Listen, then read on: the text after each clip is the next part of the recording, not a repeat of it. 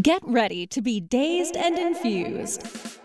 Join sugar industry expert Latham Woodward for a happier hour each week for a lively and often hilarious discussion on the infusion of cannabis into food, beverages, and life. Explore exciting new culinary landscape trends with fascinating friends and guests who are leading the industry into the uncharted mainstream. Discover curated menus, enhanced cocktails, and live tastings. Life's a little sweeter here on Dazed and Infused. Welcome back to another great episode of Dazed and Infused. Tonight, we're privileged to have, especially on 420, Alia Volz, author of Home Baked, My Mom, Marijuana, and the Stoning of SF, or San Francisco, as we natives like to call it. Welcome to the show, Alia. Thanks for having me. You're welcome. I started out saying I'm a native San Franciscan. You're a native San Franciscan. We're rarities. We are unicorns in this universe. So that's a major plus in my book. So welcome to the show for that alone. My typical question that I start all shows with is not, I don't want you to answer it because I want people to read your book. And that is, what's your historical relationship to cannabis? But that's your book. And for the people at home listening to this interview, Alia's book is pretty amazing. It's a short read, but it's a great read, and it's puts a lot of things in historical context. Alia's a little younger than me by, I won't say how many years, but a couple of years. And the things you captured, Alia, in the book are really cool, and you did it in abbreviated form. So thanks for that. You have any comments on just what motivated you for that kind of form?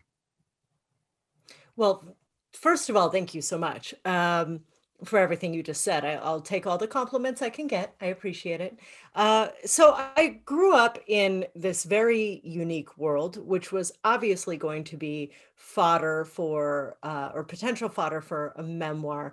But what really drove me to bring this book to light was in the lead up to the 2016 election, when it was clear that California was going to legalize adult recreational use of cannabis. Yep. I noticed that people were no longer talking about the role of HIV/AIDS activists, and that really heartfelt and passionate life-saving movement Yeah. had kind of fallen out of the conversation, and it felt like a form of erasure. And having grown up embedded in that world, which was in a lot of ways being erased and ignored even as it was happening, I felt like there was a debt of remembrance. And I knew that I had a piece of this story and the historical perspective to bring it out and make it part of the conversation again. Great answer, because that's exactly what your book does. It puts a timestamp on that era in San Francisco, not just because of your mother, Meredy. I hopefully pronounced her name correctly. That was perfect. And it's more about this weird time. I'm going to go back a little and just say, because I grew up in San Francisco, in Marin County, and the East Bay, because my parents divorced, and me and my brother were cast around. I don't have. I'm 57. I'm about to be 57. I don't have the fond memories of the hippies. I don't have the fond memories of the good times in this. I have a very different take, and I've talked to other people in my age group about this. I remember the late 60s as being a grubby and dirty time. Mm-hmm. And it was not always fun. And there was a lot of people from a lot of different places in the United States that were here for a lot of the wrong reasons. Yeah. And they polluted the well, so to speak, because it wasn't that nice to have a lot of these people around. These reasons they came here were not altruistic. They thought they were, but they Mm-hmm. weren't. And it was just this weird time. And that morphed into the 70s. And I've heard you talk about the very traumatic times of Harvey Milk and Moscone being assassinated, Mm-hmm. which I lived in high school. I remember the moment. I remember where I was. I remember everything about that shock and Mm-hmm. and It's one of those Jonestown. historical moments for sure. Oh, it's horrifying Never in forget where you were. retrospect. Mm-hmm. No. And then, Jonestown and all this stuff, but Mm-hmm. it really, to me, it culminated with what I kind of think is the death of the good times in San Francisco, and that is the AIDS epidemic. Mm-hmm. I would agree with that absolutely. Actually, everything you just said. The Summer of Love, as I'm quite sure you're aware, and many of your listeners probably are as well, was a media construct from the beginning. Yeah. Anyone who was here for it, who was here before it, will say that the real Summer of Love was a year or two before everybody showed up. Yeah. And then I believe it was Time Life magazine did their famous spread, and 100,000 plus kids came out from all over the country trying to be a part of something that really didn't exist. It wasn't what it looked like in the pictures. But once all these people got here, and it got pretty dark. I mean, there were overdoses, people went missing, there were some murders. It got really intense Oh, and it yeah. got pretty dark. But once everyone was here, you had all these people who had uprooted themselves from their lives to make something new, and they were determined to do that anyway. And then we had the 70s. It was kind of like this. There were all of these social experiments that grew out of the ethos of building something new. Well, what happens when you experiment? Occasionally things work, most of Yeah. the time they don't. You Yeah. get explosions in the chem lab. There was And no time for R&D. yeah. So, but it was a really fascinating time, and I feel like the 70s were a lot more interesting than the 60s in a way, and they Oh, get yeah. overlooked because the socio-political movements were on fire, the arts movements were really happening, and there were all these experiments and different ways of living and all this seeking, some of which, like the ultimate example is the People's Temple went terribly, terribly awry, and nearly 1,000 people died. People my parents knew were there. Yeah, I mean, right. it affected everyone It in did. the community at that time. It was very no one expected that. Yeah. Nobody did. I mean, and then you still got our senator, not Pelosi, but our congresswoman, Jackie who was Spear. Jackie Spear. She was a Mhm. survivor of that. Yep. The investigative journey down there, and really weird. And then of course we had the Black Panther movement in the East Bay, of course, and then we had Mhm. the Weather Underground, all that stuff happening at the same time, and then we had so many other things happening. That's why Summer of Love, that was 1966, right? 67 maybe. 67 was Yeah. official, and it's only official because some ham-fisted journalist at Life magazine called it the Summer of Love. Exactly. It was really a lot of grubby kids who had no place to sleep. That was right. But they came out here and they built some really interesting things, and we're talking about some of the more dark angles, but there was also Theater Artaud. There was a lot of experimentation in drag and gender, and you had a lot of there was so much creativity. People felt really limitless. Yeah. And Don't forget Alvin Ailey Dance Company too. That was yeah. something that came out of society in San Francisco, and I've heard you mention too, like Robin Williams down on Fisherman's Mhm. Wharf. I remember going to see The Man in the Box, and all the other crazy crap that was going on at that time. The And that Human was really, Jukebox. yeah, Human Jukebox, exactly. And Yeah. it was a cool time. And Mhm. I think your mom, Meredy, and Sticky Fingers Brownie, which is the sign behind you there. I like that. This is a great art. It reminds me of the Church of the Subgenius, that art, by the way. And Mm. it looks really cool. But by contributing in her underground fashion and providing brownies to the community and giving this really interesting new thing, that was Mhm. part of the web of what was happening, Yeah. creating the 70s San Francisco when it was really interesting and changing. Yeah, it really was, and the business evolved in such an organic way, as you were touching on. Sticky Fingers started as a little mobile bakery down on Fisherman's Wharf, and my mom and her friends were not selling to tourists ever, but peddling to the craftspeople and the street performers, and who were working. And on a day's work, they couldn't go off and risk being seen smoking a joint, very Right. frowned upon in those days, quite illegal, Definitely. but they could sneak an edible. And so it started there, but very quickly it spread throughout the city so that by 1977, late 77, when I was born, a year into the process, they were distributing more than 10,000 brownies a month, and it was to the punk scene, to the gay liberation scene, which was explosive in the Castro and on Polk, and the leather scene starting down in Soma, um, and even to office buildings downtown and the remnants of the beat scene in North Beach. It was really all over the city, and it became this kind of network that drew people together in a way. And part of that also, you mentioned the artwork. My folks used the packaging for the brownies as a sort of an underground comic, and they would Yeah. do this elaborate art. Well, both of my parents are artists, and they would design these elaborate bags. Every week they were different. That would be some sort of social commentary, and that would be disseminated throughout the city.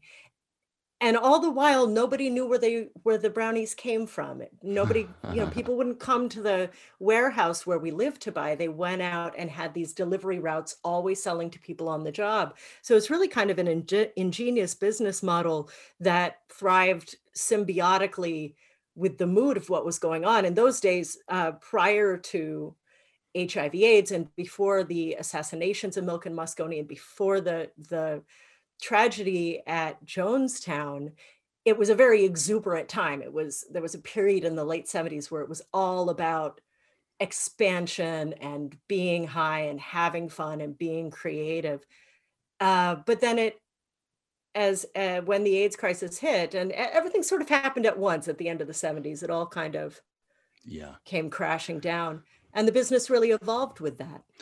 Let's go to I want to come back to the AIDS thing because I have a very personal relationship with that. Mhm. Um, just a more kind of a fun question though. Do old clients ever reach out to you Oh, of your yeah. mom? Does it happen like weekly or daily, or that's kind of cool? Well, now that the book is out, of course, I hear from people more Yeah. often. Uh-huh. Um, and it's funny, in fact, I've heard from people that I was looking for because during the research, I was hunting for people who could reveal pieces of the story or Right. introduce me to other clients. And there were times when it was hard to make the connections I needed to make to explore a particular subculture that I wanted to include in the book. And as soon as the book came out, they started coming out of the woodwork. And I was like, where were you 6 months ago? Yeah, yeah, yeah. Well, back when I was a kid, my dad ran a company in Berkeley called Sierra Designs, famous outdoor retailer, and he Uh-huh. ran it for many years. And it was a very tight crowd back then. It was Sierra Designs, the North Face, Kelty Packs, Esprit Decor, which became Esprit, and Yes. the North Face, right? I don't know if I already said that, but and we used to go to these great parties when I was a kid. And I know your mom's brownies were at these crazy, crazy parties. I know Sure. for a fact because they are all connected. And the Esprit de Corps people, which is Doug and Susie Tompkins now, but Esprit doesn't exist in the United States. It does overseas. But they would have these crazy ass Christmas parties where they would take the children and put them in trampoline rooms and stuff. And the parents, they had minders so the parents could go party. It was Mhm. crazy off the hook time. It was really fun. I mean, Mhm. that's San Francisco back in 1974, 72. It was really interesting, It was fun, frothy. Exactly. It was the straights, the squares, and then everyone else, and there was a lot of the everyone else in the city. That's Yeah. for sure. And Mhm. it made for something. It made for a great Yeah. foundation. But we will get back to this subject, the AIDS crisis. Yeah. And my personal story is I had a business partner, Tim Cherry, I'll say his name. Makes me a little emotional. He Mhm. died of AIDS in my other business partner's arms. And the wasting Yeah. and the feeling of helplessness was overwhelming. It was something I don't wish on anyone. And I remember the good care that Hospice San Francisco gave to him at the end, and how no one cared. No one cared. Their family didn't care. And it was just like, oh, you're going to die, and I'm just going to use pejorative here. When I talked to Tim's family in Chicago, they said, that guy's a faggot. He's going to die. This is God's will. And I'm like, you are a cruel, horrible human being. And that darkness, that pallor that came over the city, and watching your friends, my friends, people we knew die, and young people die.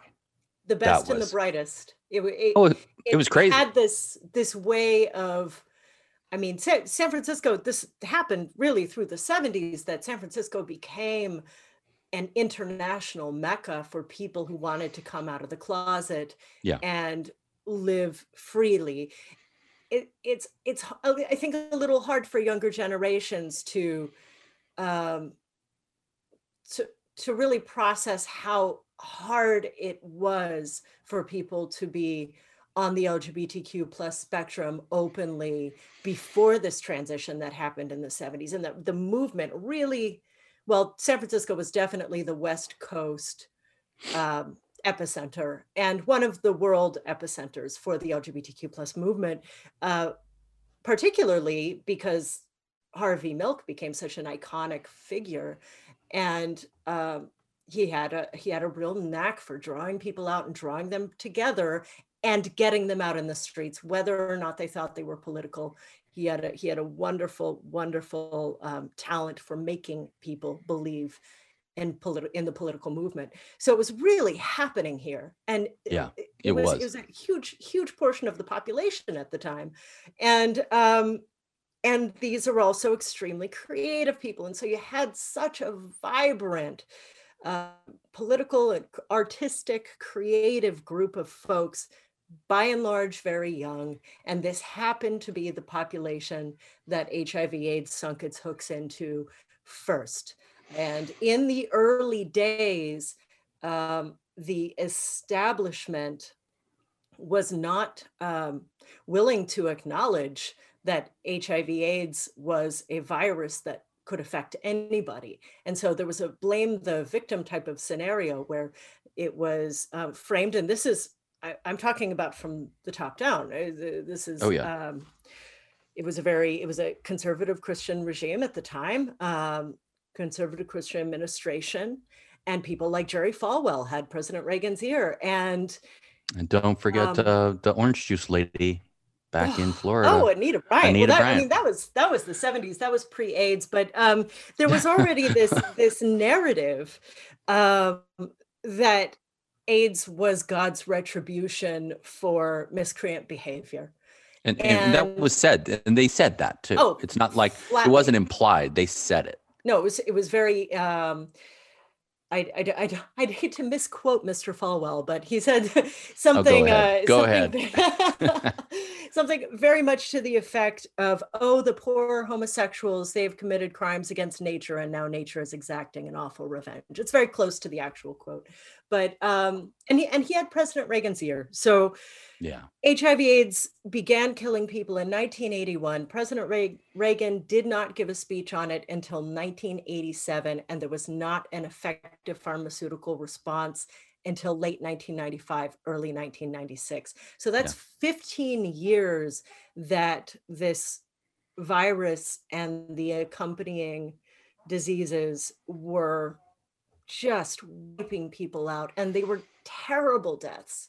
And they were. People, it was just awful, and there was nothing to do about it. So what happened that I really like to come back to this, especially in the times that we're living in now.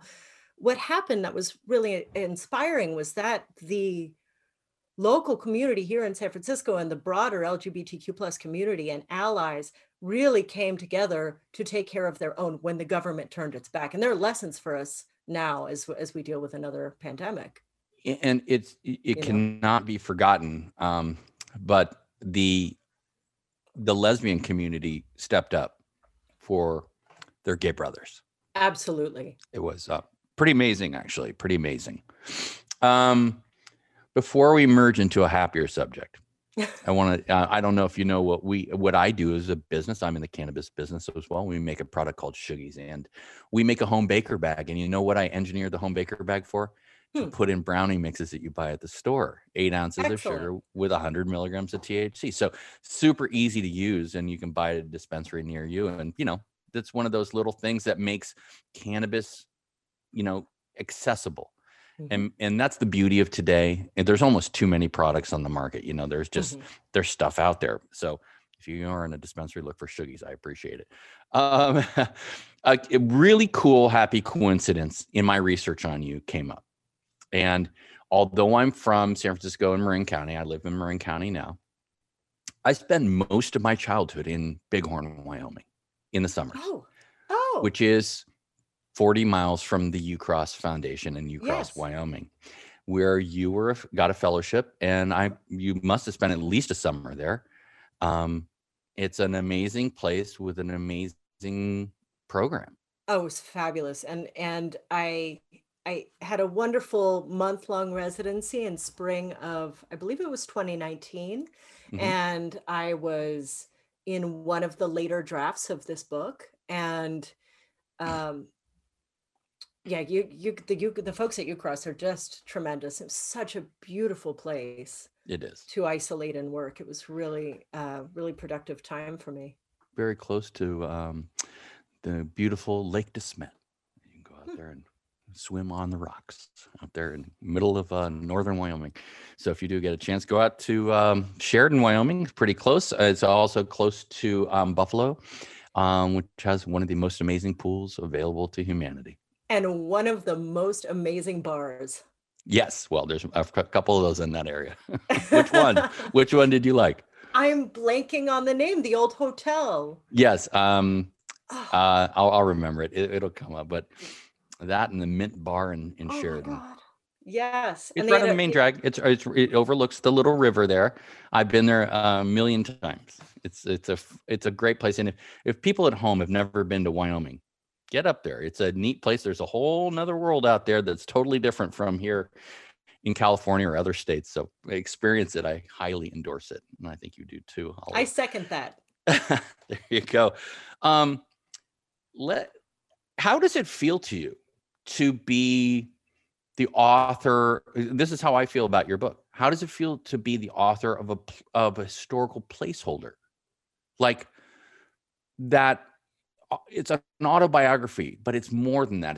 It's a timepiece where it plugs in and it connects eras. How does that feel to you? It's kind of cool. Thank you very much. It feels like I maybe accomplished what I set out to do. I am something of a reluctant memoirist, in that I was never all that interested in the more navel-gazing aspect of memoir writing. I do it at times and it fascinates me at times, but it's not my primary motivator. I'm really interested in cultural history. And so I wanted to write about the San Francisco that I knew and loved, and that is largely gone. There are a few people left from that era, but the city has, of course, changed dramatically. And because of the nature of the underground, there weren't a lot of records being kept, of course, because records could send you to jail. And you didn't want it chronicled. And these movements to begin with, even the artistic movements, even when they weren't illegal, were underground, organic movements. They were about being in the moment and creating something new. So a lot of that history is getting lost as the people who lived it died. And we lost a lot of history when the AIDS generation died, of course. Yeah. And there's no getting that back, you know. So there was a time, I actually started recording the interviews for this book way back in 2006, because I realized I come from obviously a family of storytellers, and I grew up hearing these fabulous stories from my mom and her friends. and I realized that as people were aging and and we were starting to lose them, that the stories were dying with them. And so I began to record, not Yeah. even entirely sure what I was doing with it. And I became rather obsessed with this period in San Francisco history and wanting to see it from a cultural perspective because the movements were so fascinating to me. So the memoir aspect of it, the autobiography, I think of as kind of a Trojan horse. I'm wanting to Yeah. smuggle the cultural history into your brain in Right. a way that feels like an adventure. And I think you that's, accomplished that. And it's oh, thank also you. the narrative is good, Thank you. meaning it reads well. And that's not always the case with a lot of autobiographical works or historical biographies. It's more antiseptic, I'd say.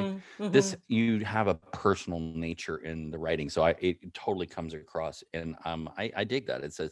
Thank you. It's like, not only is it a San Francisco piece, it's a cannabis piece. And of Hmm. course, this show is based around cannabis, right? And that makes it super interesting as that little historical footnote of the life of cannabis and how we came to this stage. And to Hmm. back up a little, I think it's important for your book to put this time stamp on things because tech rewrote San Francisco. Yeah. And I can't say it rewrote it in a good way. In fact, I think it's kind of a horrible way. In Yeah. fact, I think the money destroyed San Francisco. And there's always been a lot of money in San Francisco. That's not the issue. I mean, there's always railroads and there was always gold and there was always something, right? But tech money's different. Mhm. And using the word antiseptic again, I think that's exactly the word I would use for it. It's just there's no soul in that Mhm. money. It doesn't like you've got like philanthropists in the San Francisco area. I mean, sure, I mean, you got Zuckerberg and doing the SF General and all this other stuff, but is that about his putting his name on a hospital? Or is that about the good? I don't know. I mean, I feel like there's a side of tech that is very creative, and San Francisco has this character that seems to persevere over time of Hmm. being the epicenter of enormous world-changing movements. And somehow they happen in this weird little city hanging out on the edge of a peninsula and Yeah. always threatening to just fall in Yeah. with the next twitch of the San Andreas, you know. Yeah, yeah. Um, but somehow it's an incredibly fertile place. So we had the gold rush, and then of course the summer of love, and the LGBTQ liberation movement being so strong here. And each time something like this happens, hundreds of thousands of people come all at once, and they displace whatever was there before. Hmm. And so I think it's also important to keep in mind when looking at these cycles that the hippie generation displaced people. They displaced African American families had been living in the hate for generations and were displaced by these unruly white teenagers who dropped out of their lives and decided to turn up and party. And the gay liberation crowd moved into the Castro, which had been a blue collar European immigrant community for generations. Yeah. So the techies come out and they're displacing what was here before. Uh, I'm angry about it. You're angry about it. We're all frustrated. In my more magnanimous moments, I take a step back and look at the broader picture, and it's another gold rush. It's It's another another morph. giant. Yeah, I mean, in my more optimistic moments, I think of it as part of the natural cycle of this place. I Hmm. don't like this particular cycle, but a lot of people didn't like the hippies either, and a Oh, lot of people didn't like the gay lib crowd. So, that's true. um, this is kind of what we do in San Francisco. Yeah. I didn't know. Do you still live in San Francisco? I do. Oh, well, good for you. I moved out finally. I was back in my old neighborhood in the Richmond a little while back, a week or two ago, and nice to see it's still the real Chinatown in San Francisco, along with Russians there, and it's a That's neat, where I neat live, thing. in fact. Oh, really? Yeah, I'm in the Six, inner Richmond 16th of, and Balboa. That's my old hood. okay. There you go. Um, do you still partake in cannabis, or have you had enough in your life just because you were inundated when you were a kid? I'm sort of a lightweight, which is funny because I've become this kind of spokesperson for cannabis through this book, but I don't use it a lot myself.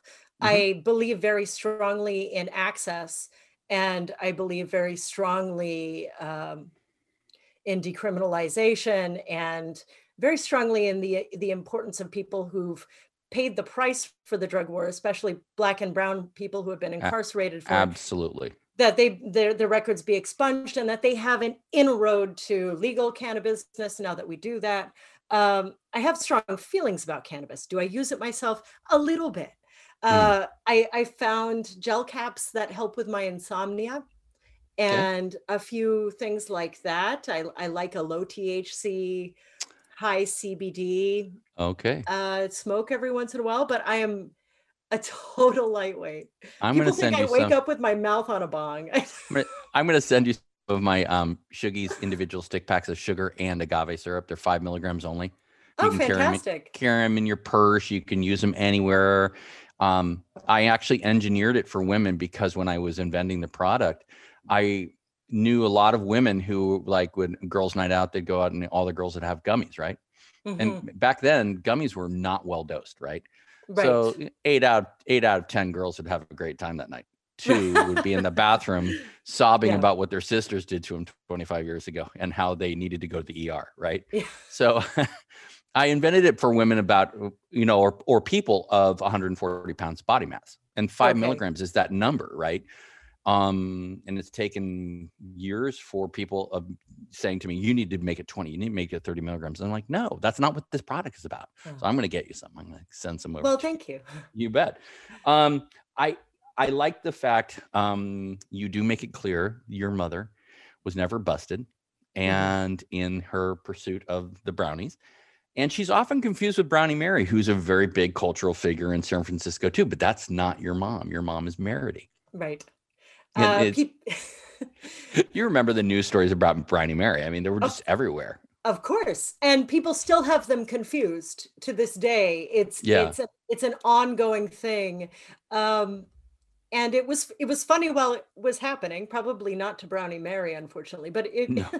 it was funny while it was happening. It's funny now. My mom never saw herself as a pioneer. I think she is starting to see herself in that light now. Hmm.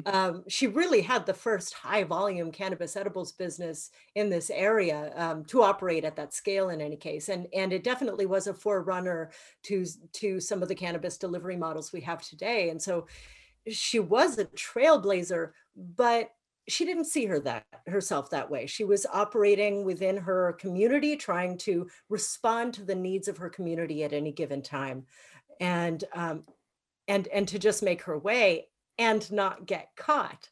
So Right. Brownie Mary kept getting busted, and there was a period of time when they were both operating simultaneously and serving some of the same crowd in the Castro. And Brownie Mary got busted for the first time. And even back then, there was speculation that she was also being blamed for my mom's work. And so I think, and it happened multiple times, that I Oh, think that what, unfortunately for Brownie Mary, I think that one of the things that happened was that the police thought they had their man, so to speak. And meanwhile, my mom continued to slide under the radar. They yeah. did not they didn't look alike, but people had them confused. And Brownie Mary was so open about it. She put up flyers. Oh, she She was gave out her unrepentant. Oh, totally. She gave out her home address. Um, I think she's and passed away, hasn't she? Too. yes, she Yeah. has. A couple of years, 5 years ago or something, I think. Yeah. Yeah. But they're all they're woven into the fabric. Your mom, Brownie Mary, Yeah. woven into the fabric of that And time. Dennis, I mean, Oh yeah, for sure. I mean, also getting back to something you said before about the Black and brown communities and the incarceration. Are you doing any work with Andrew D'Angelo and Steve D'Angelo and the Last Prisoner Project? It's a great project if you're not involved in it. Steve, Andrew has been a guest on the show before, doing great work. If you're at home I'm listening, familiar with the organization, but I have not worked with them. No. You should look in. It's great. It just from a personal interest standpoint, it's the Last Prisoner Project. Andrew D'Angelo and Steve both are really doing amazing work. So shout out to both of you guys for doing great work, because the huge amount of Black and brown people in this country who have been incarcerated and then given horrible sentences, like insane. We need to rectify this, and it's certainly with people who have been in prison for many, many years. So if you're at home listening to this and you have not followed the Last Prisoner Project, go on Instagram, look at it, go on Facebook, look at it, and give them donations. They need it, because they're doing God's work, so to speak. Mm-hmm. I wanted to kind of wrap it up with you too, and then talk to you about do you have a new project coming up? Anything new? I am. Let's see. There are a couple of things in the works. We are working on developing a series adaptation of Home Baked. It's been optioned by Bad Robot, and wow. We'll see what happens. It's in the like works. Tales of the City. We'll see. Yeah. I try to keep my feet firmly planted here. So we'll see how it goes, but it is exciting. And I'm working on another book. This one is based on my great grandmother's alleged marriage to a ghost. Okay. That's a good one. A great one to start with. I like that. It's out there. It has nothing whatsoever to do with cannabis. Okay. It's okay. The ghost thing is enough for me. I like that. Yeah, right. So I should let people at home know that Alia was the winner of the Golden Poppy Award, and you were a finalist in the National Book Critics Circle Award. Congratulations on both of those. Great. Thank you feathers so much. In your cap. And my question though is, do you still have the original recipe? Of course. There you go. Yeah. And I will be happy to share it with your listeners. If you like, I can send it over and you can post it on the website. I'll put it up. Is that on Instagram okay with you? Sure. We would love to do that and put it up on Dazed and Infused and at That Shuggy's Feeling and at Papa Shuggy, which is my nom de plume on Instagram. So where's the best place to get your book? On Amazon probably right now? I would always advocate for shopping at your local independent bookstore. Like Apple? The Green Apple Books would be is my hometown shop. It's right around the corner from me. But truly, any local independent bookstore either will have it in stock or be able to order it easily. It's available as a hardcover now, or an ebook or an audiobook, which I read myself. And the paperback, which has a beautiful new cover and bonus photographs and more artwork and lots of other fun stuff, is coming out today on 4/20. All right. Well, yeah, it is 4/20 today. This is coming out. The paperback is available. Look for it at a local bookstore. Green Apple Books was my go-to place on Clement Street as well. So please go out there and give them the business if you can. And I'd love to invite you to one of our House 420. That's HAUS420.com. Events. We have them. They're cannabis events for cannabis people, meaning you have to be an employee of the cannabis or be in the cannabis business to attend one of these events. They're low key, they're convivial, they're fun, and we're trying, and I'm trying because I founded the whole thing, I'm trying to get the fun back into cannabis because corporate money is coming in a big way, and it's really starting to change the tenor and the way cannabis is being perceived and consumed. So you're welcome to come to House 420. I will put you on the list. They're always fun and they're always in interesting places. Thank you. You're welcome. And so if you're just tuning in at this point, you've missed a lot. So go back. This Alia Voles, and the Home Baked is her book, My Mom, Marijuana and the Stoning of San Francisco. Alia, thank you so much for being here. Thank you for being historical linchpin in the cannabis story and San Francisco story. I had a blast talking with you. I really appreciate it.